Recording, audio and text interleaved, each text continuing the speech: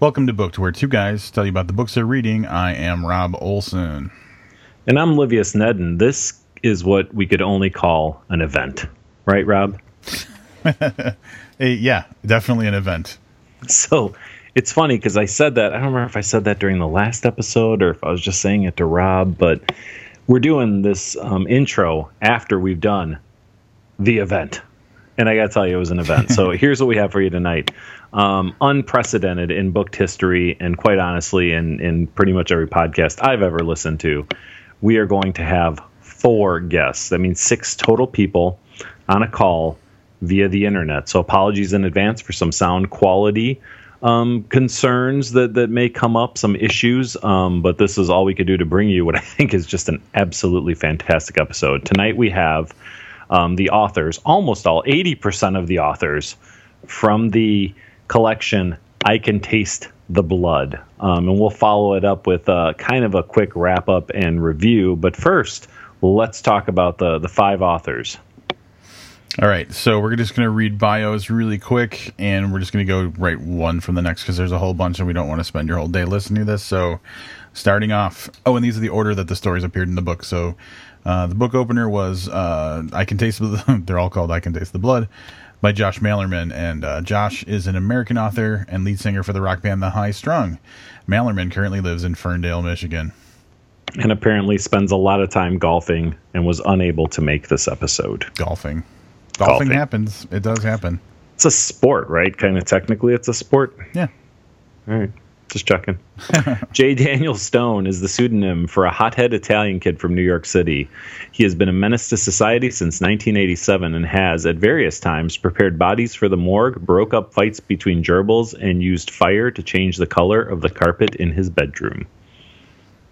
That's interesting. All right. Joe Schwartz is our next bio. In 2008, Joe's Black T-shirt, short stories about St. Louis, was published as a personal favor for friends of Joe Schwartz. The idea that people outside of Schwartz's limited Midwestern world could find the dark and occasionally personal stories entertaining was as exciting as it was mysterious for the first-time author. Since then, he's written 2 more collections of short stories, as well as the novels A Season Without Rain and Adam Wolf and The Cook Brothers, A Tale of Sex, Drugs, and Rock and Roll. The kinds of stories he tells have been described as a sharp punch to the gut and disarming like a sunny day in hell. When I think punch to the gut, I think Venturini's story Pound of Flesh from the booked anthology. That's not part of the bio. That was my part. Yeah, no. You think about that, though, like every day, I think. Yeah, it's such a great story. So you want to talk about that story for a little bit, or you want to talk about these 5? What do you want to do? I'm open to anything. It's cool. Any chance I get to talk about Venturini, you know I will. Eric T. Johnson doesn't believe in order, or theoretically at least, in boxes. He became a writer because he can't make a straight line to save his life. Since stories consist of terrifically asymmetrical? Asymmetrical? Yeah, because asymmetrical, I think, is a completely different thing. Asymmetrical random sequences of random shapes. That's a lot of use of the word random, but I'm going to let it slide because it's a bio. John F.D. Taft is a horror/dark speculative fiction author with more than 25 years of experience. He's a published author with more than 85 short stories and 7 novels in print. His writing has a distinct pulpy Twilight Zone vibe to it. He also writes fantasy, suspense, and some science fiction. We're not going to hold that against him. Here are our guests. Guys, thank you for taking part in what is proving to be the biggest and perhaps most difficult episode of Booked to be recorded. We're going to get right to it. Dan, tell us a little bit about your version of I Can Taste the Blood. Sure thing. I am slotted in Vision 2. My story is the tale of Jared and Bach. They are lovers and film aficionados, and they sort of run into somebody who challenges them in ways that they never saw coming. So I'll kind of leave it at that. It's really about the underground film scene and how sometimes films can be more alive than you really can imagine. And I'll just kind of leave it at that. Spoiler free.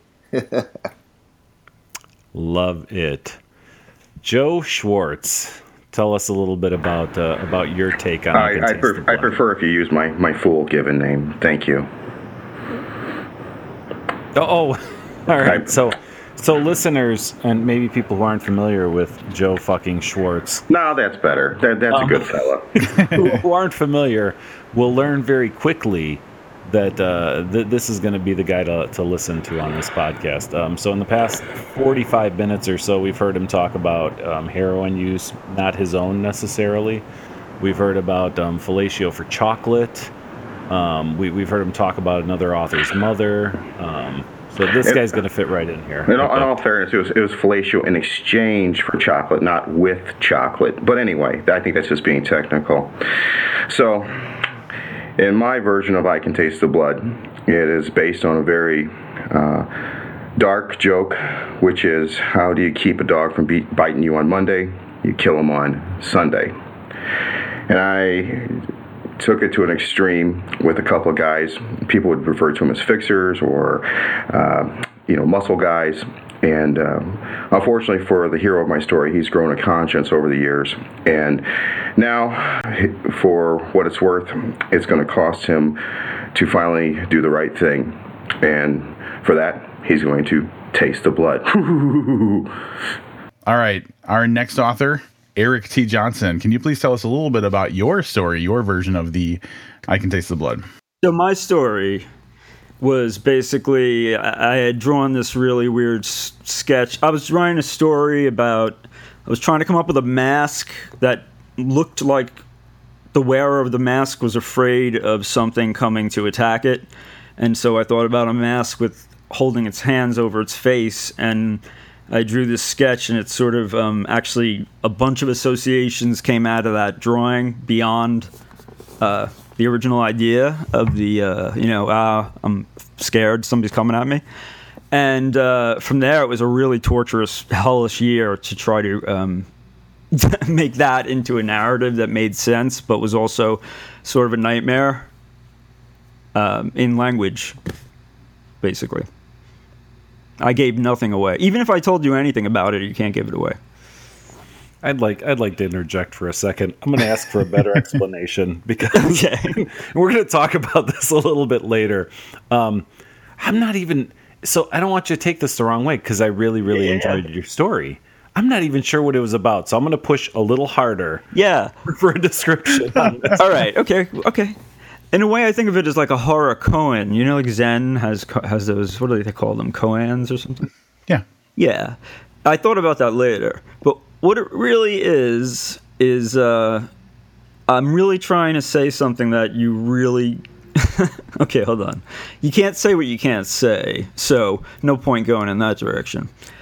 It's a real nightmare vision of somebody who is somehow knows that there's a better world somewhere out there, and there's a better way to be, and there's people, but who knows nothing about them, and who at the same time is subject to these various indignities by these evil entities who are trying to give birth to something from some bad place. And I don't mean like Staten Island or something. I mean like, really bad place. Okay. I don't know. Does that explain it better? I don't know. It's kind of tough. Okay. Much better. Thank you. All right. That was good. Thank you. Okay. For when our listeners read that story, I think that's a very serviceable explanation of what happens. All right. Great. And the fourth story we're going to hear about out of the 5 in the book is the one that ends out the book, and that's going to be by author John F.D. Taft. John, can you please tell us a little bit about your story in this book? Well, it's going to sound horribly mundane after Eric's description of his story. My wife and I moved from St. Louis about a year ago down to Southern Illinois, and her parents live down here, and her mom has Alzheimer's. So we were relocating basically to keep an eye on them and to help out. We made a lot of drives between St. Louis and Southern Illinois in the time that we were selling our house and looking for another house. And so it's about a 2-hour drive, and it passes through all these small dying towns in southern Illinois. And it got to me during one of the trips that you wonder why. You wonder what keeps people in some of these towns. You don't see any jobs that they could possibly have or anything that would be holding them to these towns. So it got me thinking about what keeps people in these small towns that that the United States is filled with. And one thing led to another, and that was my story. So that's kind of the spoiler-free description of my story. It's about as spoiler-free as it gets. Almost as spoiler-free as Eric's. I would have to agree. What? Well, and interestingly enough, it's great that we had you last to talk about your story, because you are also the what's the word I'm looking for? You're the creator of this idea, right? You want to tell us about this little incident? He's responsible. Yeah, you're responsible for all I am responsible for this. You want to tell us about this trip to the bathroom that you took? Yeah, I'm from St. Louis, and I think anybody listening to this program can probably pinpoint the two authors who are from the Midwest and the two authors who are from the East. But my wife had a house in South St. Louis, near the city, and lots of neat places to go there. And there's one little place called Blackthorn, which is a pizza place, a pretty well-known little dive bar. It's really more of a dive bar, but they serve kind of their approximation of Chicago-style pizza. And Deb, my wife, and I were there right before we left St. Louis, about a year before we left St. Louis. And I got up to use the men's room and went into the men's room, and there scrawled, it's one of these men's rooms that is basically, one step up from holes in the floor and plywood walls, and every conceivable surface is scrawled with graffiti, and there, right at eye level, as I was, relieving myself, was somebody had scrawled, "I can taste the blood." I went back out and sat with Deb after I'd seen it, and I told her what I'd seen, and I got to figure out something to do with this, because that's just too weird and too great to ignore. And I'd been hanging out with Schwartz for a while, and we'd get together and bitch about stuff that writers bitch about. And told him that I'd seen this, and he was like, that's awesome. I want to do something too. And so we talked it over, and we were like, well, we got to do something together with this. And then we kind of expanded it. Yeah, wouldn't it be cool if we took that phrase, "I can taste the blood," and invited a couple of other people to write stories, and everybody uses the same title. So instead of some kind of a story prompt, or you've got to write your story's got to be about whatever, we decided that we would invite a couple of other people to write stories, and they all had to start with that title, "I Can Taste the Blood." Didn't matter to me particularly if it was a horror story, or like in Joe's case, a transgressive piece, or what kind of horror it was, or anything like that. It was just, we thought the hook in this book really lay in what a group of different authors can all approach the same title in completely different ways. And I think, from that standpoint, I look back at what we were able to put together, and I think we succeeded. I think the stories are all great on their own, and they're all wildly different. I mean, just totally wildly different. Let's talk a little bit about wildly different. Yes. Joe, you have what is easily the most normal story, and I say that without spoiling a lot, but there's no supernatural element to yours. It's just your very good, very straightforward kind of crime story with a twist. How did that feel after reading the other stories in there? Did you feel like? Well, the first story I read was Eric's, and I had to read it in like small doses because I couldn't conceive what the fuck was going on, but I liked it a lot. And by the time I got to the end of it, I was cross-eyed and kind of high, and I knew that we had something really special going on. And next I read Josh's story, which is more of a biblical noir, and it's so fucking radically different from Eric and myself. I was just like, God damn, dude. And to put just these 3 stories in one book was something else, but then you add in J. Dan and John, it's just like, it is a smorgasbord of writing that's unheard of. I work in a library, and I've gone to several librarians, and I work with a lot of people who read heavily. And I'm like, have you ever heard of a book that has 5 authors?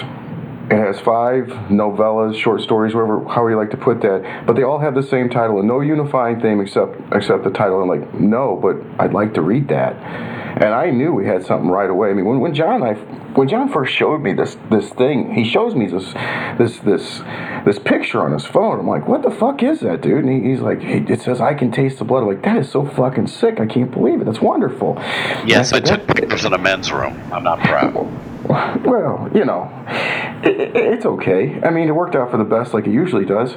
Anyway, so I mean, the thing that John doesn't tell you is we have the accelerated pace to this has been phenomenal. Because I mean, it was like 4 days after he showed that to me, and we discussed for like 3 hours at Starbucks about, could this be a novel? Could this be a book of short stories? Could we write just a pair of short stories? And we threw this around about 100 different ways. But 4 days later, I gave him my story, basically in the form you see it. So it was really kinetic energy of a massive dose that this thing was coming through, and I mean it was a real quick turnaround before we knew it. The other guys were in the story, and it was to me the real phenomenal part of this is that it's here already. I mean, we're talking about coordinating 5 different people with a publisher with nothing more than a story title, and I mean, there's probably, John, you could probably tell us, I bet there's 4 or 5 times we thought this book just imploded and we were done. Oh yes. Yeah. John even went through the trouble of driving all the way to St. Louis once and literally holding my fucking hand and telling me everything was going to be okay, Joe. Just take a goddamn pill and relax. Well, Joe pretty much finished his story. I mean, Jesus Christ, Joe, your story was done maybe 2 weeks after we talked about this. Oh, I hope. I remember getting an email with that saying, Joe's done. And I'm like, what? I didn't even think. Yeah. I didn't finish my story till, I think my story may have been the last one finished. I think it was. I think you were last in. But I was so excited for the idea, and I'm like, I'm the kind of person, when it happens, I want to get into it now, and I want to get it done, because the passion and excitement are really, really boiling over, and I want to capture that. I would have tried to write it 3 months later. It would have been a much weaker and much softer version of the story I turned in. And what I gave you is such raw energy. It's practically my synapses is firing as fast as my fingers can type. I'm serious about that. I mean, when I reread the story months later, I barely remembered writing it. Joe, I do want to say that even though I said you had the most normal story, part of me believes pretty strongly, and again, without spoiling anything, that you had a character towards the end of your story that might have been the most twisted person in this whole book. I liked her a lot, a whole lot. She's just a nasty, nasty girl, and I'm really proud that she showed up and told me her story. She's awful. Well done. I based it on my mother. Anyway. Oh my God, that was funny. The quote, maybe the quote of the episode. I'm not encouraging everybody to try and one up that, but so far I think that's the quote of the episode. Maybe if we called it "I Can Taste My Mother." That's book 2. And we're done. And that was a little. Blue Yeti mic drop right there. All right. So the next author we're going to talk to, thank you, Joe. Dan, movies, are there something that influences this one story in particular, or something that is something that's a big focus in your life? I would say more of a big folk. Nothing in particular. Movies for me, I mean, I've been obsessed with horror movies since I can remember. I just love being scared out of my pants no matter what. I love the feeling of I can't go to sleep tonight because I know there's something under my bed. One of those things, and that definitely was an influence on my vision of I Can Taste the Blood. Also, I don't know if you guys have Netflix. Most people have Netflix. In the horror section of Netflix, they have the worst B and C grade horror movies ever. But for me, on a Sunday when I'm bored and it's raining, I eat those movies like they're cookies. I just love them, and it's just really weird to say, but yeah, but that's pretty much it. That's for me in movies, and I just obsess over them because I love the feeling. I can go back to a movie and I get that same feeling of when I got it in when I was a child, or when when I was feeling down or something, and it just lifts me up or scares the shit out of me. That's pretty much it. Well, I smell another Maniac Cop 2 fan. Because I love that stuff too. One of the vibes that came over really strongly for me, and I don't know if you're a fan or whatever, but it reminded me a lot of the feel, not stylistically, but the feel that I would get from reading like early Clive Barker, and I thought it was just fantastic what you did with that story. Well, yeah, Clive Barker was definitely his Books of Blood was definitely changed the way that I thought about reading fiction and writing fiction for sure.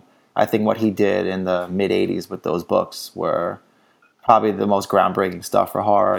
As I think Stephen King wrote a quote for him, I see the future of horror, and it's Clive Barker. And it was true for that time, but I think Clive deviated away from horror for a while. But at that time, I mean, you can't touch those Books of Blood. They're pretty much perfect in my eyes. That's my opinion, though.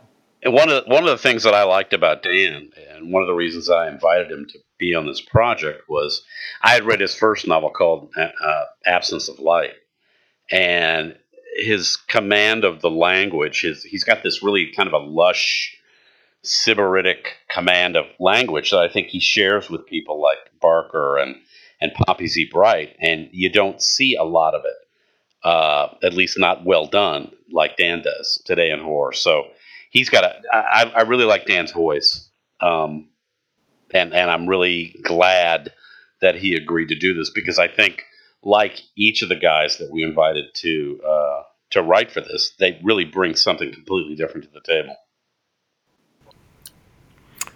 Eric, the question I have written down for you, and it just really says vagina face with a couple of question marks after it.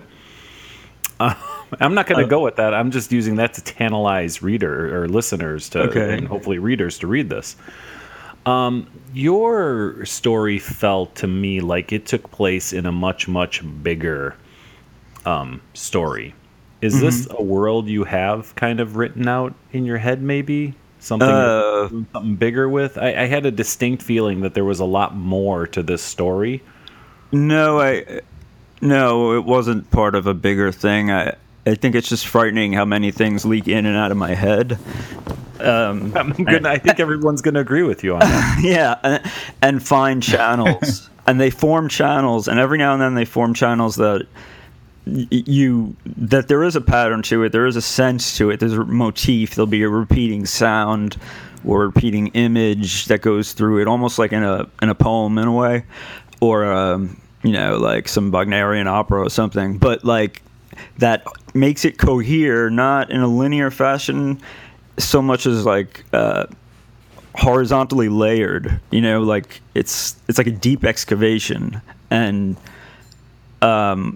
so there'll be all these layers basically working on top of each other that add up to some kind of a mood, or that I feel, go, okay, that's it, I got it, that's what this nightmare here is, Does that make sense? Yes, it does. It's kind of tough to explain, but I mean, I don't always write that way. This is the thing. I wind up writing the craziest freaking thing I ever wrote, for this, and I think I scared the hell out of like everyone at first, like, oh no, how are we going to market this thing? It's weird because you ask if it makes sense, and I don't know if that would make sense if I hadn't read the story. But you see what I'm saying? Because I read the story, the answer makes sense. Yeah. Yeah, Eric's tale is the least linear tale in the book, but that's is something that I personally enjoyed about it. I felt like I got a little. Can I say a curse? Am I allowed to curse in this thing? Oh man, you Curse don't it fucking up, Danny. understand. I have to say a curse. I mean, after I read Eric's story, I felt really fucked up. Like I felt fucked in the head. I felt fucked. I felt like fucked. All the ways we could say use the word fuck. That's how I felt.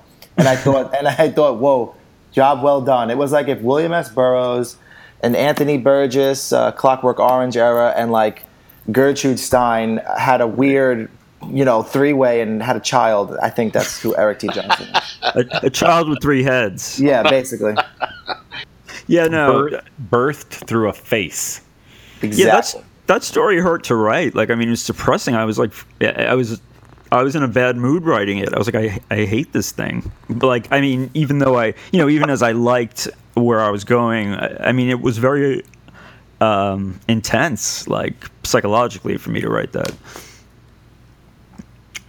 Just some of the imagery, as you guys know, is like, what happened to that guy? Excellent. All right, and last and definitely not least, John. Yours, the question I have goes back to when we had you on previously. You and Josh talked at length. You guys talked quite a bit about, I don't want to say original monsters, but kind of getting away from the standard tropes and maybe inventing a new monster. Mm-hmm. I'm thinking you pulled that off. Do you feel that you pulled that off?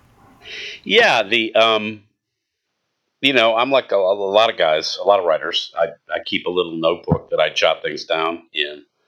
And that image, that central image of, and I guess it's not too spoilery, but the central image of the main character who grows, well, I guess, should I spoil it? Should I say what it is?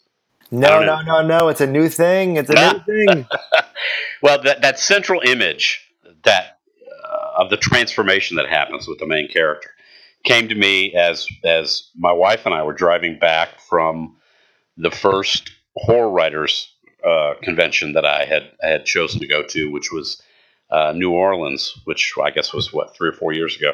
And on the way back, the long car drive back, that image came to me pretty forcefully. And when we pulled over at a rest area, I jotted it down, and it hung with me for a while.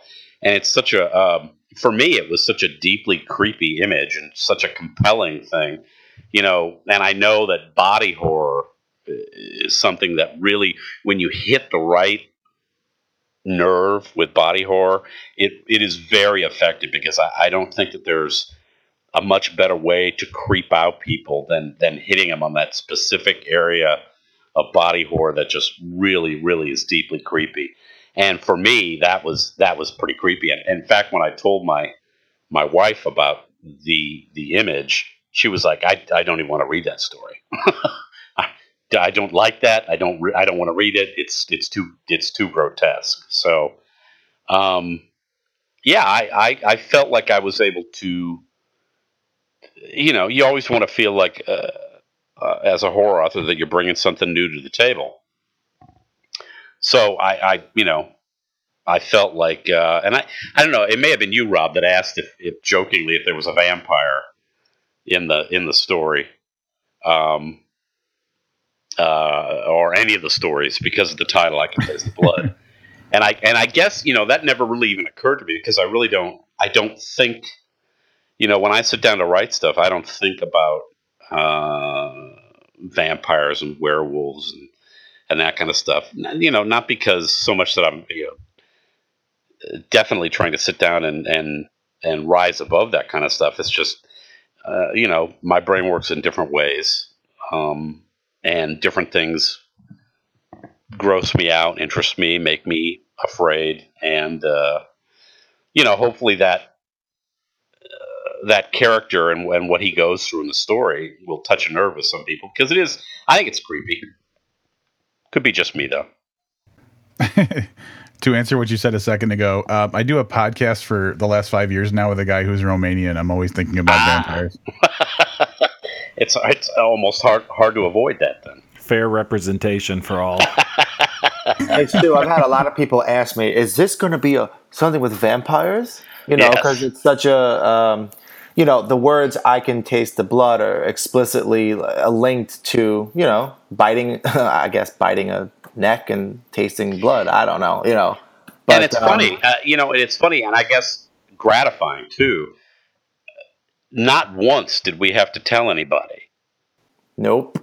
Don't do that. Don't, don't. We didn't give. It's not like we went to Dan and Eric and Josh and said,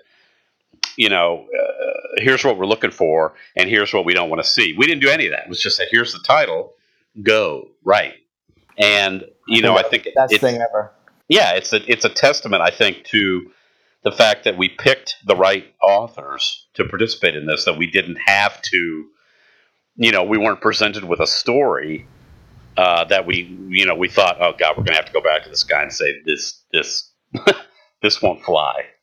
I think part of the magic of this book is that this was not your typical sub-qual. As you would see on the internet, you'll see a publisher put a sub-qual up and they'll say, oh, we want a book about, death, and then we don't want this, and this. They'll blatantly have the list of what they don't want and what they want.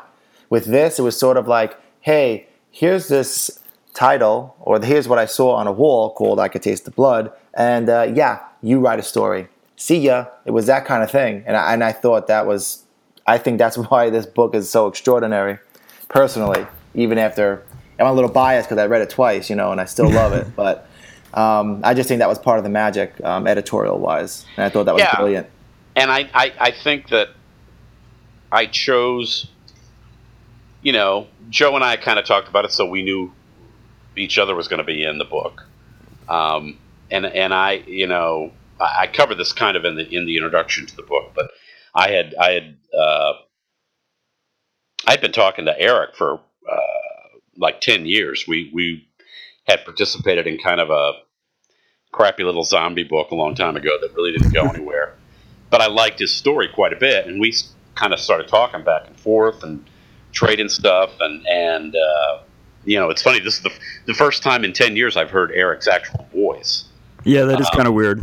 It is kind of weird, but I always liked his writing. You guys know he can write a line, and I tell him this all the time. He's probably rolling his eyes. He has a tendency to write a line that you read it and you go, whoa, back up from it, and you read it again. You're like, that's fucking awesome. That's just a fucking awesome line. And he's got a lot of them in every story, and it boggles my mind.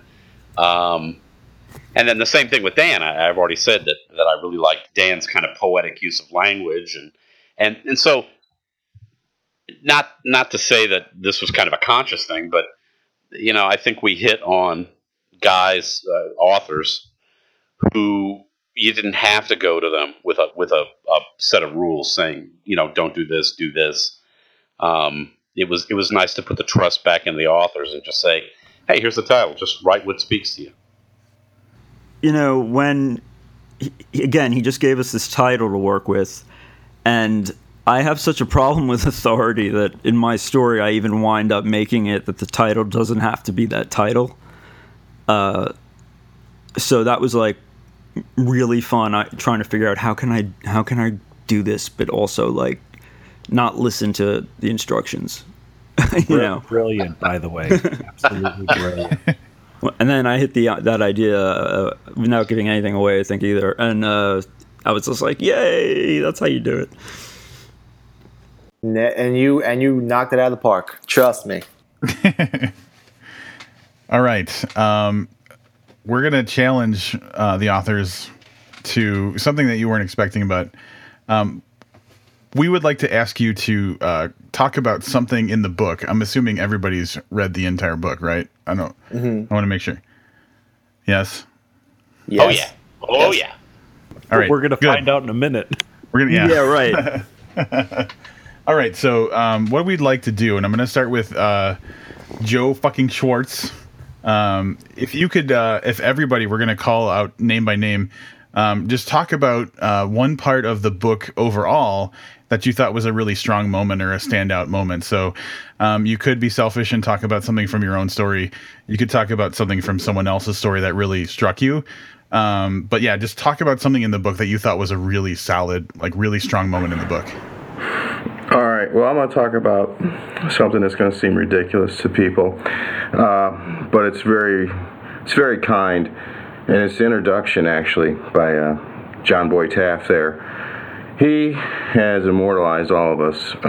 You hear what he's saying here tonight and how he's praising Eric and J-Dan there. He does it all the time. I mean, you go out and he's saying these things about us to other people. He's the biggest apologist of all the writers in this book, and it's the kind of thing that when we wrote this book, after we wrote the stories, John said, hey man, let's all write afterwards. You know, we all like those afterwards in Stephen King novels, or were they forwards? I'm not sure, but you know, where he would talk about where he was at the time, you know, how he was all fucked up on cocaine and horse tranquilizers and whatever, you know. And he said, let's write that. Let's write where our heads were at, where we're at. And I like that a lot for I Can Taste the Blood, is because when you pick up this book, and if you liked one of these stories a lot, I mean a whole fucking lot, which happens to all of us sometimes when we read you just got to stop reading for like a while because the story is just turns you inside out. You can read behind that and say, what the fuck was going on with these guys? How is this going? And I mean, there's actually 2 books here. You've got a book of short novellas, okay, but then you got this book of real life nonfiction that tells you where these writers were at, how they were living, and I guess I found that as much as, if not more, engaging to me than the stories. I mean, I like the stories. I like the stories a lot. I think it's a hell of a book. It's a kind of book that is going to ruin a lot of people for other books of this kind because you know, these are 5 goddamn great stories. I mean, they're beyond the usual norm. You know, I think they're all pretty goddamn good. I mean, we're all bringing some strong game on this, but on the other hand, you know, it's got that flip side to it with some real humanity tucked in between the pages that say, okay, now you read a story about phantasmagorical horror by Eric, and here's kind of where his head was at for a little bit of that. Now, let me give you another story. And you read another story and like, oh, you know, it's amazing how this one came and this one came. But really, it's a lot of fun to be in this book with these guys. And frankly, I never imagined it being this good. I thought it would be good. I really did. But I mean, it's beyond what I hoped for. And I've done a lot of drugs, and I've got a gigantic imagination from it. And I'm actually still quite impressed, and I think we're all going to have a day where we look back and say this book was a launch pad for all of us. Even Josh, even with the success he's had, I think this is going to make him 10 times more successful. Well, that was unexpectedly touching, Joe. Thank you. He can be unexpectedly touching, usually when it's dark in the room. I gotta tell you guys, we've known Joe for an hour now, roughly, and I don't think Rob or I expected that. Yeah, not the touching I was expecting. It never is. I'm not used to being on a computer this much without baby oil, fellas, so you'll have to forgive me. There it is. There it is. The emotions followed up.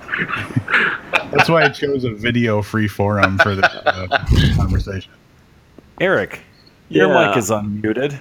What do you got for a standout, excellent moment in this book?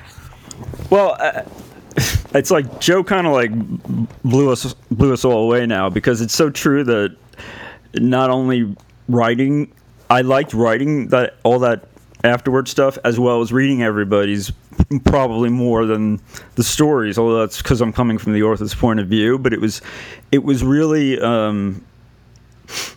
Yeah, I mean, it's wonderful to be able to get to see that, to say where'd you get that idea, and really, everyone had their own. Really, you could sincerely, you would read it and you could tell sincerely, like, we really are giving up our heart on this. And this is totally true what Joe said about John, which is like, I mean, he has been like the most amazing advocate, you know, through the years. He's just like, I mean, the end of all beginnings, or is that the correct title? That's correct. Yes. that, I mean, for example, that book is like, it's so incredible. I mean, I like all your stuff, but that book is so amazing. And then meanwhile, he's like talking me up. But in terms of the book itself, I thought that Josh's, who we haven't discussed too much, but if I can say the J word, I think that Josh's, the ending of his story gave me a particular chill, I think, that really stuck with me. I'm glad that you mentioned his story. And are any of you Twilight Zone fans? Sure. Oh my yes. Oh my yes. So to me, as the whole time I was reading that, I was thinking about the episode that where they capture the devil. Where the guy goes for help. Yeah. That's my favorite episode. Yep. And that's what I kept throughout the course of that whole story, and it didn't disappoint. I don't think this is spoilery. It's not the devil or anything like that. But even towards the end, at the end of the story, it has a story-like feel. I see what you're saying. Mm-hmm. Yep. And I really like that. Even if Josh couldn't make it on tonight, just wanted to say something nice about his story. Really liked his story.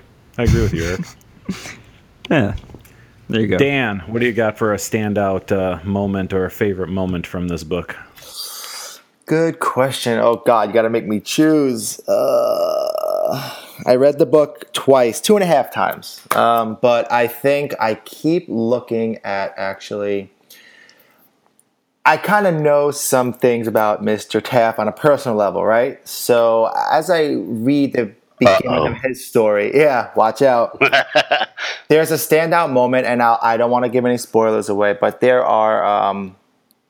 the narrator who speaks about divorce in his story, and due to the fact that I know some things about Mr. Taft, I connected to it, and I'm a child of divorce, so I know what a broken family feels like. And for some reason, that just resonated with me, and it still does. And I kind of go back to it every once in a while to flip through, and I think to myself, damn, really touching and really nailed it on the head there.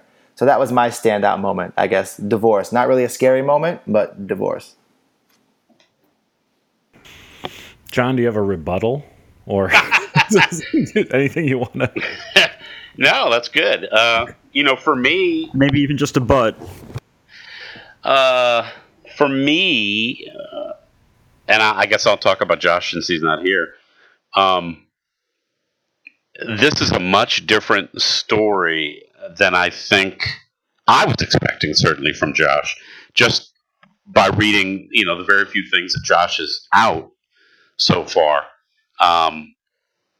And I think from that standpoint, that was a pleasant surprise.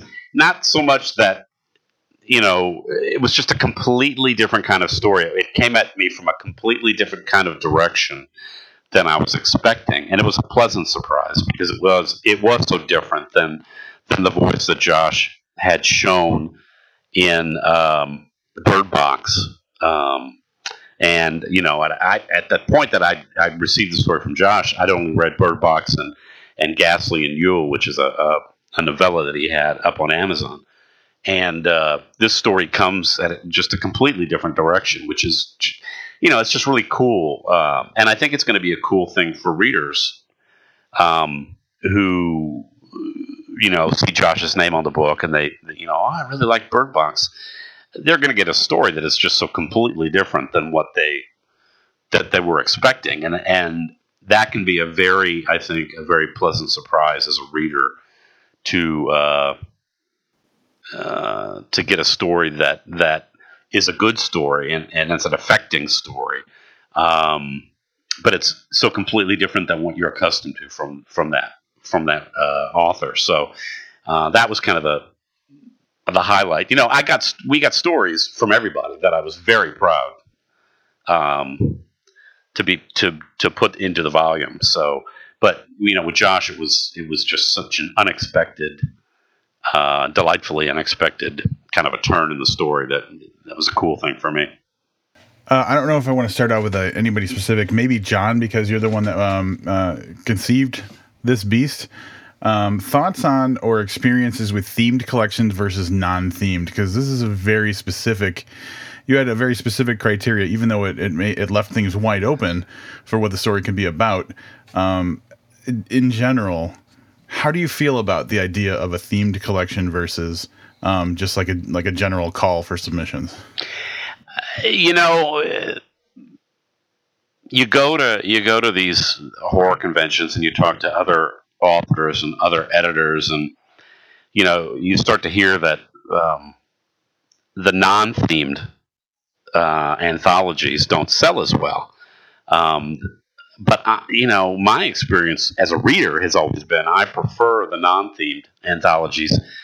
I think what can happen with a themed anthology, especially if the theme is not, if the theme is too narrow or too narrowly interpreted, I think you end up getting a lot of stories that, after 3 or 5 stories, there's a kind of a similarity that kind of sets in that I think can get a little problematic for me as a reader. So I prefer the non-themed anthologies. I prefer to go into each of the stories not knowing what to expect. That there's no given that okay, well, I just finished this one story about werewolves in Brooklyn, and the next story is going to be about werewolves in Brooklyn, and the story after that's going to be werewolves in Brooklyn, and so there's something more appealing to me as a reader about going into each of the stories in an anthology, not kind of knowing what to expect. And that's what kind of appealed to, I think, Joe and I when we sat down to talk about this, that how we were going to set this up with everybody. Well, I think something else that really works for this. People talk about themed anthologies. This is a themed anthology, but mostly in those themed anthologies, everybody seems to be trying to solve the same problem. It's like a bunch of mathematicians; they all have the same problem, and they're likely all to get the same answer. You're always looking for the one story that's remarkable outside of the set. Thing is, this every one of these stories. Is an emotionally charged engine right from the beginning, and each and every one of these stories is going straight towards a brick wall of an ending. I mean, it's just the strong conclusions in each one of these stories makes the ride worth the trip, and that is really tough to get out of story after story after story in a short story collection. As you know, you'll be like, this one, that one. I'm telling you, each one of these stories is just a rocket ship of a ride, and there is no safe way this fucking thing is going to land. So you're prepared for doom. And I mean, each and every story has the same theme in a sense. I Can Taste the Blood. It's the title. It's the thesis. It's the pulse that's going to make the story come to life. I mean, when I first read John's story, I mean, it was as creepy and weird to me and beautiful as Eric's or Josh's or J-Dan's. I mean, they all have this raw emotional energy. I mean, you can't read this book without gritting your teeth and really, pressing yourself to go forward. I mean, even for people who really love the dark fiction and really strange out their horror, I think this is going to be refreshing. Yeah, motherfucker. God damn. Oh, I'm sorry. Yeah, motherfucker. Before it went off the rails. No, I think he nailed it, man, with the raw emotion and all that. I think that's true. John, I had one more question. So, and we probably should ask this earlier on, but because you mentioned so many times, were there other people that were invited, or was this your group? Were these 4 guys? This is it. I mean, obviously, Joe and I were kind of, one of the things I've learned from this project, just to back up a little, is for the longest time I sat around as an author waiting to be invited to these kinds of anthologies. And I'm really finding now in my later years, you're better off just creating your own projects and seeing if you can bring them to the table. And, if you've got a pocket full of people that you respect that you can drop an email to or pick up the phone and call, and you've got a publisher like Gray Matter, who you trust implicitly and who you have a very good working relationship with. I think putting together this project, as Joe and I think I said this in the introduction, it sounds like a pretty mundane reason for doing this, but we wanted to have a product where we got a novella published. So, okay, fine, let's just do it ourselves. Let's go ahead and put it together and put it out there and find a publisher and do it. And once once it was clear that obviously Joe and I were going to be in it, not that I want to make their heads any bigger than they need to be, but really the first two people I thought of were Dan and Eric. Again, people who I knew and who I'd read and who I admired and I'd been talking to, and they also brought to the table something completely different than each other and anything that Joe and I were likely to do. And then Josh came along at the very end, just because I'd met Josh through the Stoker Award milieu. We kind of exchanged books and got to know each other, and actually my wife Deb, she was like, "Why don't you ask Josh if he'd be interested in doing this?" So I'm like, he's probably too busy, or he's got too many other things that he's working on. But I went ahead and threw it out there, and he was very enthusiastic about it. So there were really nobody else at the time that I thought about, nobody else that we went to who turned us down, or Joe and I didn't spend a whole lot of time Indian wrestling about people we were going to invite to the book. It was just, this was it, and it has worked out, I think, way better than anybody could have had any reasonable expectation that it would. One of my blog posts that we have a website, ICanTasteTheBlood.com, and we frequently post on there. And I think one of my first official ones was the magic within this book is that, this was curated by John, and he didn't just pick people that were like, his buddies or something. He really admired every single writer in the book, and he had every right to, because every single writer in the book is damn good. So, and not only are they damn good, everybody is so freaking different that this book is going to blow people's minds when they read it. And I'm not even saying that, because John's my friend or because I'm in this book. No, like, I've read this book twice, or I always say 2.5 times, because I'm halfway through it again. And every time I go to it, I'm just like, I've never read anything like this before. And I read a lot. Like, you don't catch me without a book. And so I just wanted to say that this book is magical, and it's going to blow people's minds. Well, I am even more impressed now, knowing that this was the group you handpicked, and that there weren't just 3 others or something that didn't quite make the cut. Which brings us to an interesting part of an anthology collection / review, and for that, I'm going to pass it over to Rob. All right. So for our listeners who have been listening to the podcast for a while, that when we read a collection or an anthology or something like that, one of the things that we do is the anthology winner. And because this is kind of a review, but more of an interview, we asked everybody to anonymously submit their votes for an anthology winner for this book. And I want to go on the record as saying it was not unanimous, but there was an overwhelming favorite.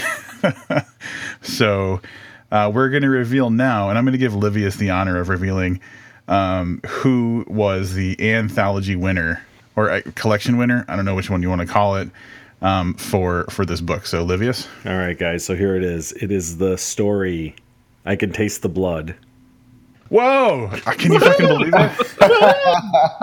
I'm telling you, it's so weird. They all have. You don't know what kind of grief this cost me when, I'm making my notes, because it always is the author and then the story title, and that's how I differentiate the stories, is by the story title. So I had to give you each one of them my own little story name in here. At any rate, with an overwhelming majority of the vote, Eric T. Johnson, congratulations, you are the collection winner for I Can Taste the Blood. It's not going to be like that moment in Carrie, is it?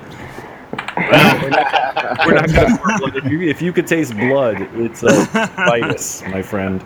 Well, thank you. I feel like that's wonderful. Good job, Eric. And I feel like this is basic. to Also. celebrate. Thank you. I will tell you that It's a rigged system. it's a rigged system. Is really what happens. Well, here's how it works. We give you guys each one vote, and then mine and Rob's votes count as 10 each of the votes because it's our podcast. No, fair and square, man. Wait a minute. That's not how I tabulated it. You blew it out. So I want to say a couple things about your story because I feel, and somebody else earlier said it, and you guys will have to forgive me because there's been so much talk by everybody. Like I still in my head am not even sure what the story was about, but you had my vote because I think John put it best. There are lines in there, man, that I went back and read 2 and 3 times because I think they were brilliant. You touched a little bit on kind of playing with the idea of having to use a title, and I was just blown away. Absolutely blown away. So fantastic job. I will also give you this. Thank you. There's probably 6 or 7 short stories I've read more than once in my life. I'm going to go back and read yours as soon as my schedule allows. I'm going to read it again, which is not something I do for short stories at all, really. So congratulations. Thank you. That's a great honor. Absolutely. Well That's a earned. holy honor. Thank you.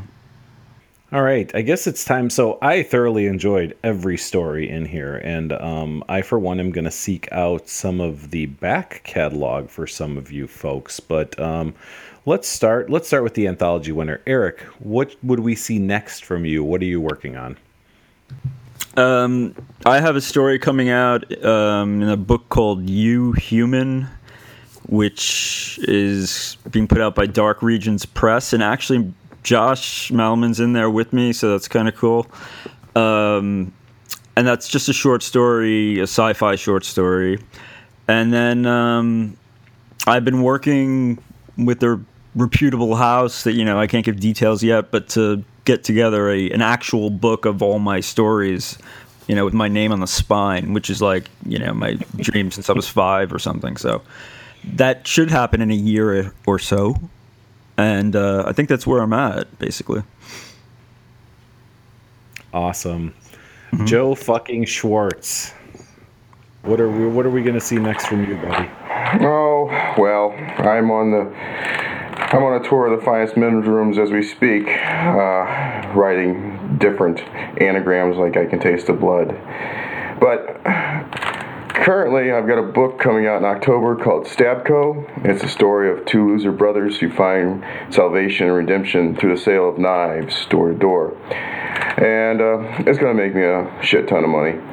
Beyond that, I basically work every week a few thousand words. I'm working on a story right now about a guy who wins the lottery and it completely ruins his life. Feel good, unicorns, rainbows, that kind of thing. That's what Joe Schwartz does. He's a people person, writes people person stories, makes people feel good. Anyway, that's about what I got, fellas. All right, Dan, what's up next from you, bud? Next month, I have a short story due out with a brand new publication, a brand new indie publication called Turn to Ash. Has some pretty cool people in it. That's just a short story, but October/November is when my second novel finally sees the light. It's been a very long time. It'll be out with Villipede Publications. It's called Blood Kiss. It's the story of Dorian and Tyria, and they're both artists of a very different medium who somehow come together and create these very immersive theater sort of shows, and gets all fucked up, really, thanks to bad childhoods and yada, yada, yada, all that good stuff, drugs and drinking, you name it. But that's about it. And aside from that, I trying to put together my first short story collection of all my previously published work, or the best ones that I think are, and constantly trying to write new stuff. And that's about it. Excellent. Mr. Taff.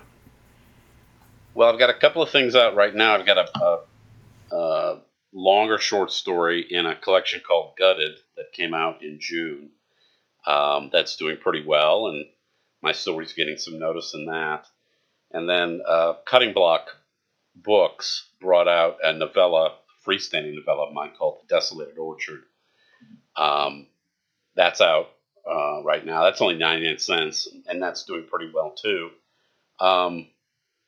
I'm working on a novel that I'm was supposed to have finished several months ago, and hopefully that will be done in the next month or two here, and it'll be out next year. I've got a couple of novellas that I'm working on for different projects that I've been invited to submit to that should be out next year. And next year will be 5 years since my first collection of short stories came out, which was called Little Deaths. And so I am putting the finishing touches on a second collection of short stories that should be out probably towards the end of next year. Hopefully the novel will be out sometime in the late summer, and this collection of short stories will be out later in the year. So I'm keeping busy. Excellent. Well, this is just going to be a general. We're not going to call on each person for this, but at the end of the episode, when we're kind of wrapping things up, we like to give people the opportunity to just, plug something that they're excited about. It could be something that you're doing, but I think we already covered that. It could be something from a friend. You could take this opportunity to bad talk Josh Mallerman a little bit, since he was unable to make it. Due to a golfing incident. Yeah, golf. So anybody, and we'll do our best to not talk over each other. If there's anything that you think that you want our listeners to hear about that they might enjoy, this is your opportunity to plug that right now.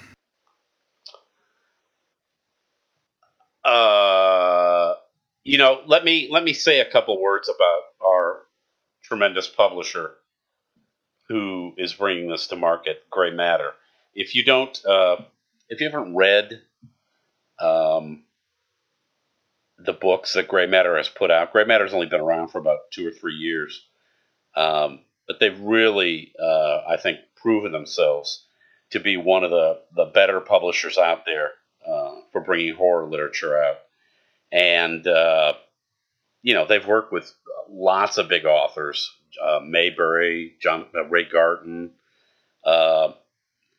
And they're bringing, in addition to those big voices, they're also really effective at bringing new voices to the plate. And I think I would really urge people out there, if you're looking for new stuff in the horror field, to take a good look at Gray Matter.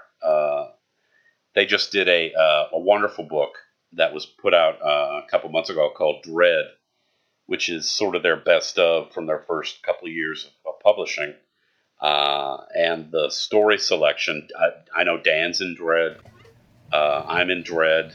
The story selection is pretty wild, and it's a pretty entertaining book. So, I've got a really great relationship with Tony Rivera and Sharon Lawson, who make up Gray Matter. And they're the press that they brought out The End and All Beginnings, my collection of novellas, 2 years ago. And when Joe and I had this idea for I Can Taste the Blood, I always feel like I've got to run it past Tony to see if he's interested. And Tony, as he did with The End and All Beginnings, he kind of preempted us having to go out in the marketplace and try to shop it around. I just told him the idea, told him what we were thinking of doing, and he was like, yeah, I want that. So, support the independent press and horror publishing, and support the ones that really do a good job. And Gray Matter is certainly at the top of that heap. Okay, me next. I wanted to just agree with John in the fact that I've been reading the indie market for a while now. I would say since at least 2007, 2008. I've always been interested in underground horror as much as I am in the big name horror. Because I do think it's important to support the small press. I think the small press brings new authors.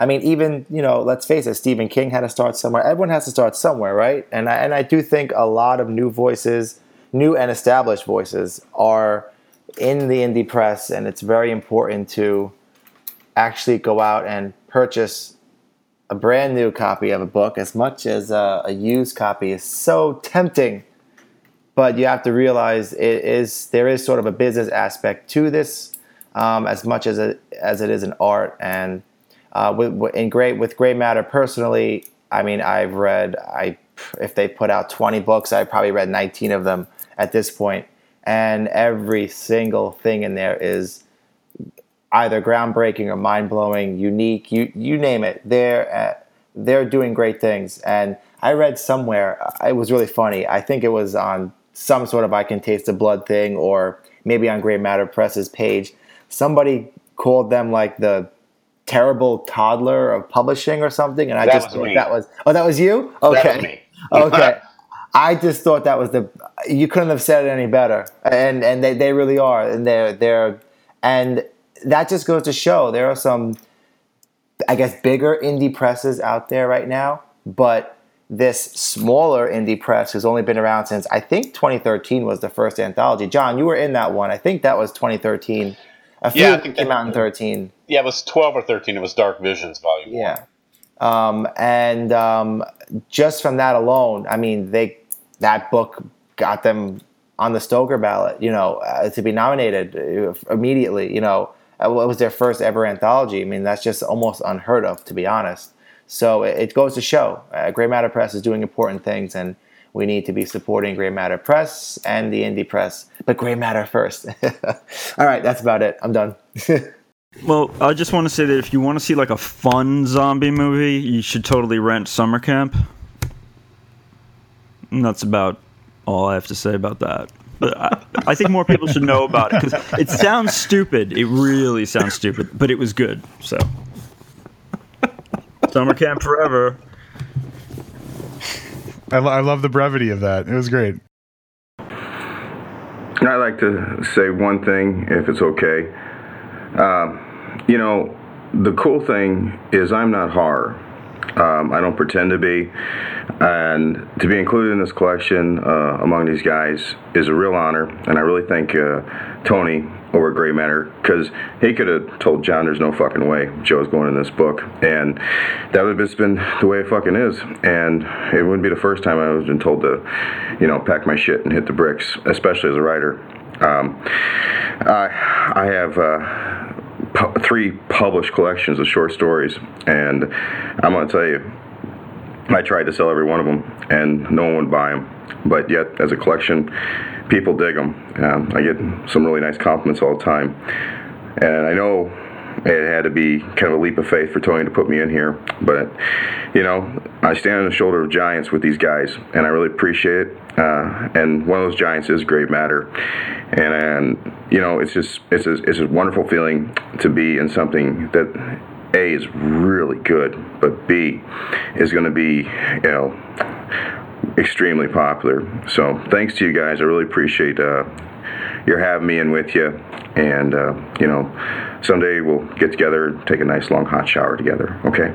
Oh, if that wasn't a way to go out, I can't imagine a better a golden one. shower, maybe. Yeah, and I just want to clarify for Joe that he was just talking to co-authors, not hosts of this podcast in that invitation. I'm by implication kissing your asses too. Just please don't think you're outside of the realm of my ass kissing, because seriously, every chocolate starfish deserves a little smoochy. All right, and on that note, The far-reaching lips of Joe fucking Schwartz, apparently. Well, gentlemen, I wanted to thank everybody for joining us and breaking a record with Booked. I think the most people we've had on at one time before is the 2 hosts and then 2 other people. So this has been an experiment, and I think it went really well. Thanks so much for the book and the good read, but also thanks for joining us and talking about it. Thank you for having us. It's been great. Yeah, thanks a lot, guys. Thank you. Yes, thank you very much. all right, hopefully we haven't lost too many people along the way. What a fucking episode this is. Holy shit. Big thanks to Dan, J. Daniel Stone, Dan, as we got to know him intimately on this podcast, Joe fucking Schwartz, Eric T. Johnson, and John F.D. Taff, and Josh Mellerman for participating in this anthology.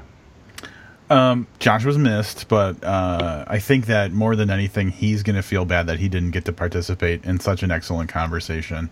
And I have to say, this was kind of a risk because when you have so many people at play, it could be difficult to, manage the conversation. But I think that I have to give credit to the authors. They were very good at taking their turns and, it was obviously cared about the content of the conversation. They did a great job. Before we go into a wrap up and give this collection some stars, I just want to tell listeners, Big Rob, had the power to control the mute button. And you know what? These guys self-policed, which was amazing and awesome. Yeah, I didn't mute anybody one time. I think one time we said mute your shit, but it was because that we were transitioning to something else, so they had to be prompted to mute themselves. So. Quite honestly, the worst person on the mute button was Rob, who kept forgetting to unmute himself. Yeah. Those are the biggest challenges I'm supposed to be the professional here. Yeah, no kidding. All right, so let's do a quick wrap-up. So we've been on this for a little while. I can go first?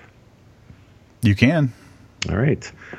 First of all, from the title on down, I Can Taste the Blood. A great title for a collection, a great title for a short story, and a great title for 5 short stories, quite actually. I knew this was going to be interesting because we'd read Taft before, we'd read Mallerman before, and you put those 2 names on something, and I'm likely to pick it up. But John reached out to us and said, hey, we had a lot of fun doing this with you guys. We'd like to do it again. Here's what we've got. And Rob and I were absolutely sold.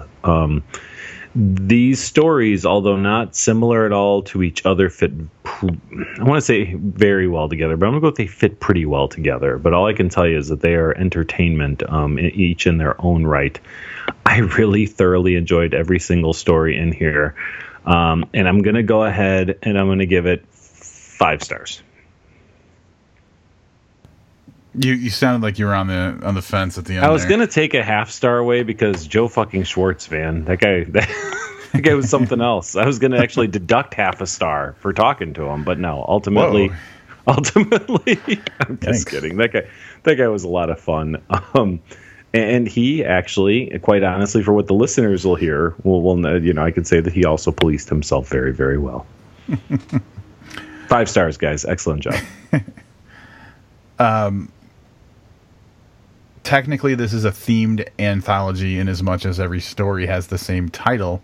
However, that's where any similarity, ends for the stories. I'd say that they are very unique and very much each author's own voice.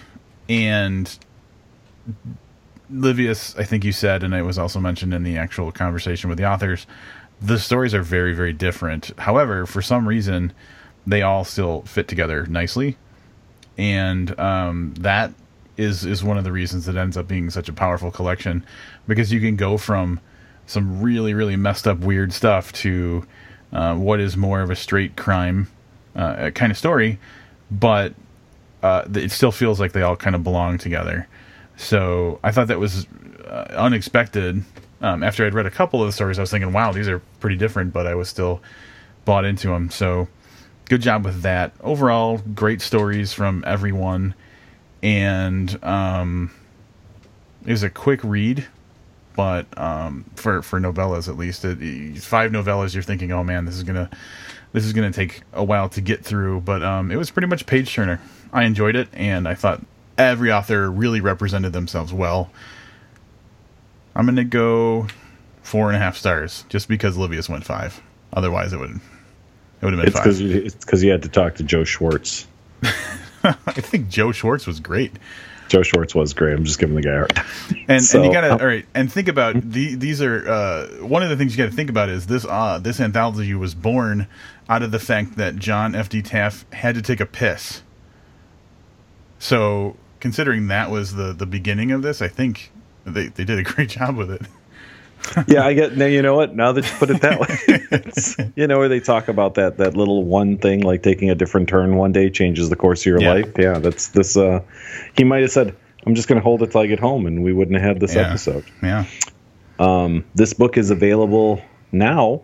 When you're listening, at least according to Amazon, available for you to purchase. Strongly recommend you go out and get this book. It's a good ride. Rob, before we sign off. feel like I should apologize to listeners because I said we were going to dedicate a full episode to the Huggo Awards, and apparently they happened without us even noticing. Yeah, somehow I saw it on someone posted the winners on Facebook, and I was thinking nobody from the Huggos even bothered to reach out to us about this. There are no winners, Rob. There are no winners in any of this. So yeah, we're not going to do that. Can we talk about the next episode? Yeah. All right. So SG Brown has some novellas out, and we're going to talk about those next week here on Booked. And next week, we hope to have an announcement about another episode we're really, really excited about. 2, maybe, in fact. Yeah, there's still some exciting stuff going on, but I'm so nervous about saying something's going to happen before it does. And it's not like a jinxing thing. It's just, I don't like being wrong. So, like, until I have the finished product, I don't want to say this is going to happen. But if what's going to be, if the interview we're supposed to do 12 hours from now, takes place, it's going to be awesome for the podcast. So I'm really looking forward to it. All right, we've vague casted enough for the evening. Big thanks again to our guests this evening, John F.D. Taft, Joe fucking Schwartz, who insisted I call him that, by the way. I don't want you guys to think this is what I'm calling him. He insisted I call him that. J. Daniel Stone and Eric T. Johnson. Until next time, I'm Livia Snedden. And I'm Rob Olson. Keep reading.